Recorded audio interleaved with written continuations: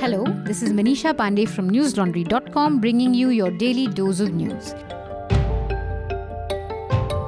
Today is Monday, July 8th. The Karnataka government is in a bit of a soup owing to a flurry of resignations. 12 MLAs, 9 from the Congress and 3 from the Janata Dal Secular resigned on Saturday.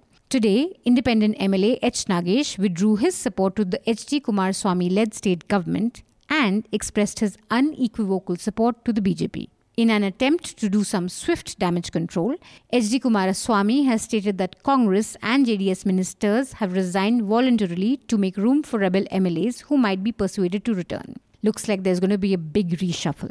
The Chief Minister also had to cut short a private visit abroad to handle the crisis. As is the tradition in Karnataka, the resignations and inner party intrigue has meant Achhe Din for hotels and resort owners. The JDS has moved all its lawmakers to a resort. Sources said the party has booked 35 rooms in Paddington Resort in Kodagu for tonight.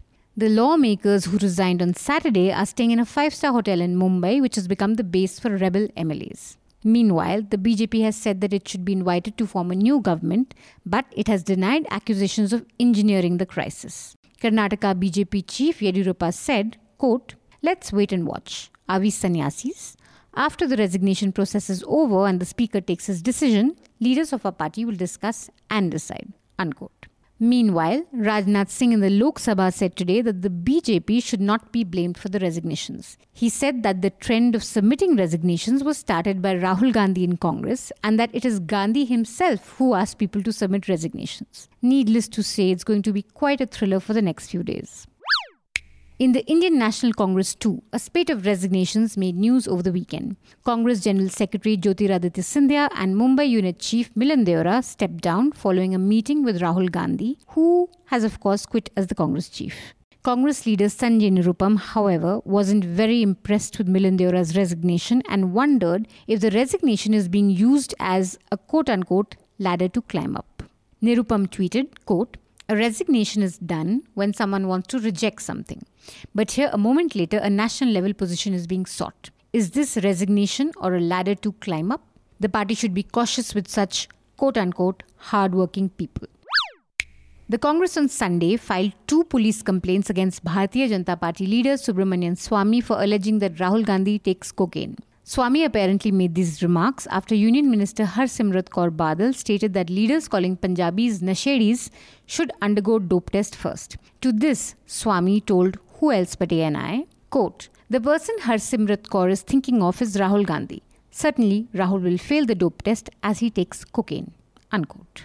The FIR against Swamy was filed by Congress leader PL Punia in Uttar Pradesh and Jashpur District President Pawan Agarwal in Chhattisgarh. Speaking to ANI, Punia said, quote, "We have demanded strict action against Subramanian," unquote. Meanwhile, Swamy has called the FIR stupid. This is not the first time Swamy has been a bit of a loose cannon. Previously, he's called homosexuality a genetic disorder like someone having 6 fingers. After Bollywood actress Sridevi's death, he brought in Dawood Ibrahim's supposed relationship with the actress. He also thought the Vatican City was originally a Hindu city. If there were ever a ministry of conspiracy theories, Swamy should certainly head it. In some tragic news coming in from Uttar Pradesh, at least 29 people died when an Awadh Depot Janrat bus fell off the Yamuna Expressway on Monday morning. Reports suggest that the bus fell from a height of 50 feet into a nala as the driver fell asleep and lost control of the vehicle. NG Ravi Kumar, DM of Agra, said, quote, "It appears that the driver was sleepy while driving. Till now, 29 people have been declared dead and a rescue operation is underway. The bus fell from 50 foot into a gorge." Unquote. India has registered its protest on a report on the situation in Jammu and Kashmir by the UN Office of the High Commission for Human Rights. The Indian government has called the report false with a motivated narrative. The UN report had called on India to respect the right of self-determination of the people of Kashmir as protected under international law. The Ministry of External Affairs accused the UN High Commissioner for Human Rights of legitimizing terrorism and said the assertions in the report are in violation of India's sovereignty and territorial integrity and ignore the core issues of cross-border terrorism. The ministry also noted, quote, "It is a contrived effort to create an artificial parity between the world's largest and most vibrant democracy and a country that openly practices state-sponsored terrorism." Unquote.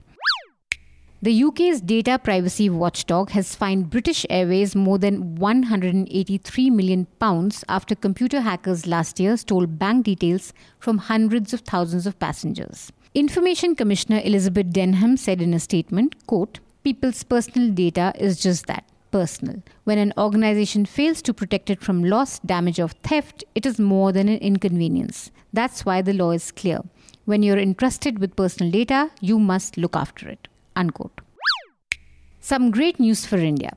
Hima Das has won her second international gold in women's 200 meters at the Kutno Athletics meet in Poland. This was Hima's second competitive 200-meter race of the year. She has a personal best of 23.10 seconds, which she clocked last year. Hima has clearly proven to be a golden girl for India. You go, Hima. I'd like to leave you with a ground report from Ayush Tiwari on newslaundry.com. Ayush is currently in Jharkhand and he visited the village where Tabrez Ansari was lynched. In his report, he looks at the aftermath of the lynching. There's desertion, despair and denial. Ayush has presented us with a very detailed ground report. He has spoken to the families of the victims, the families of the perpetrators, the police officials and the local BJP too. Reports like these cost time, money and effort and resources. At newslaundry.com, we don't rely on advertisements from the government or from corporations to fund excellent reports like the one Ayush has given us. Instead, we like to depend on you, the news consumer. So, do read Ayush's report and consider subscribing to newslaundry.com. Log on to newslaundry.com/subscription. Choose your subscription package. Our cheapest subscriptions begin at Rs 300 per month. That's all the news I have for you today. Have a great day or a good night depending on where you're listening from. See you tomorrow. All the News Laundry podcasts are available on Stitcher, iTunes and any other podcast platform. Please subscribe to News Laundry. Help us keep news independent. To catch all our podcasts on news, pop culture, current affairs and sport, visit newslaundry.com. Follow us on Facebook, Twitter and Instagram and subscribe to our YouTube channel.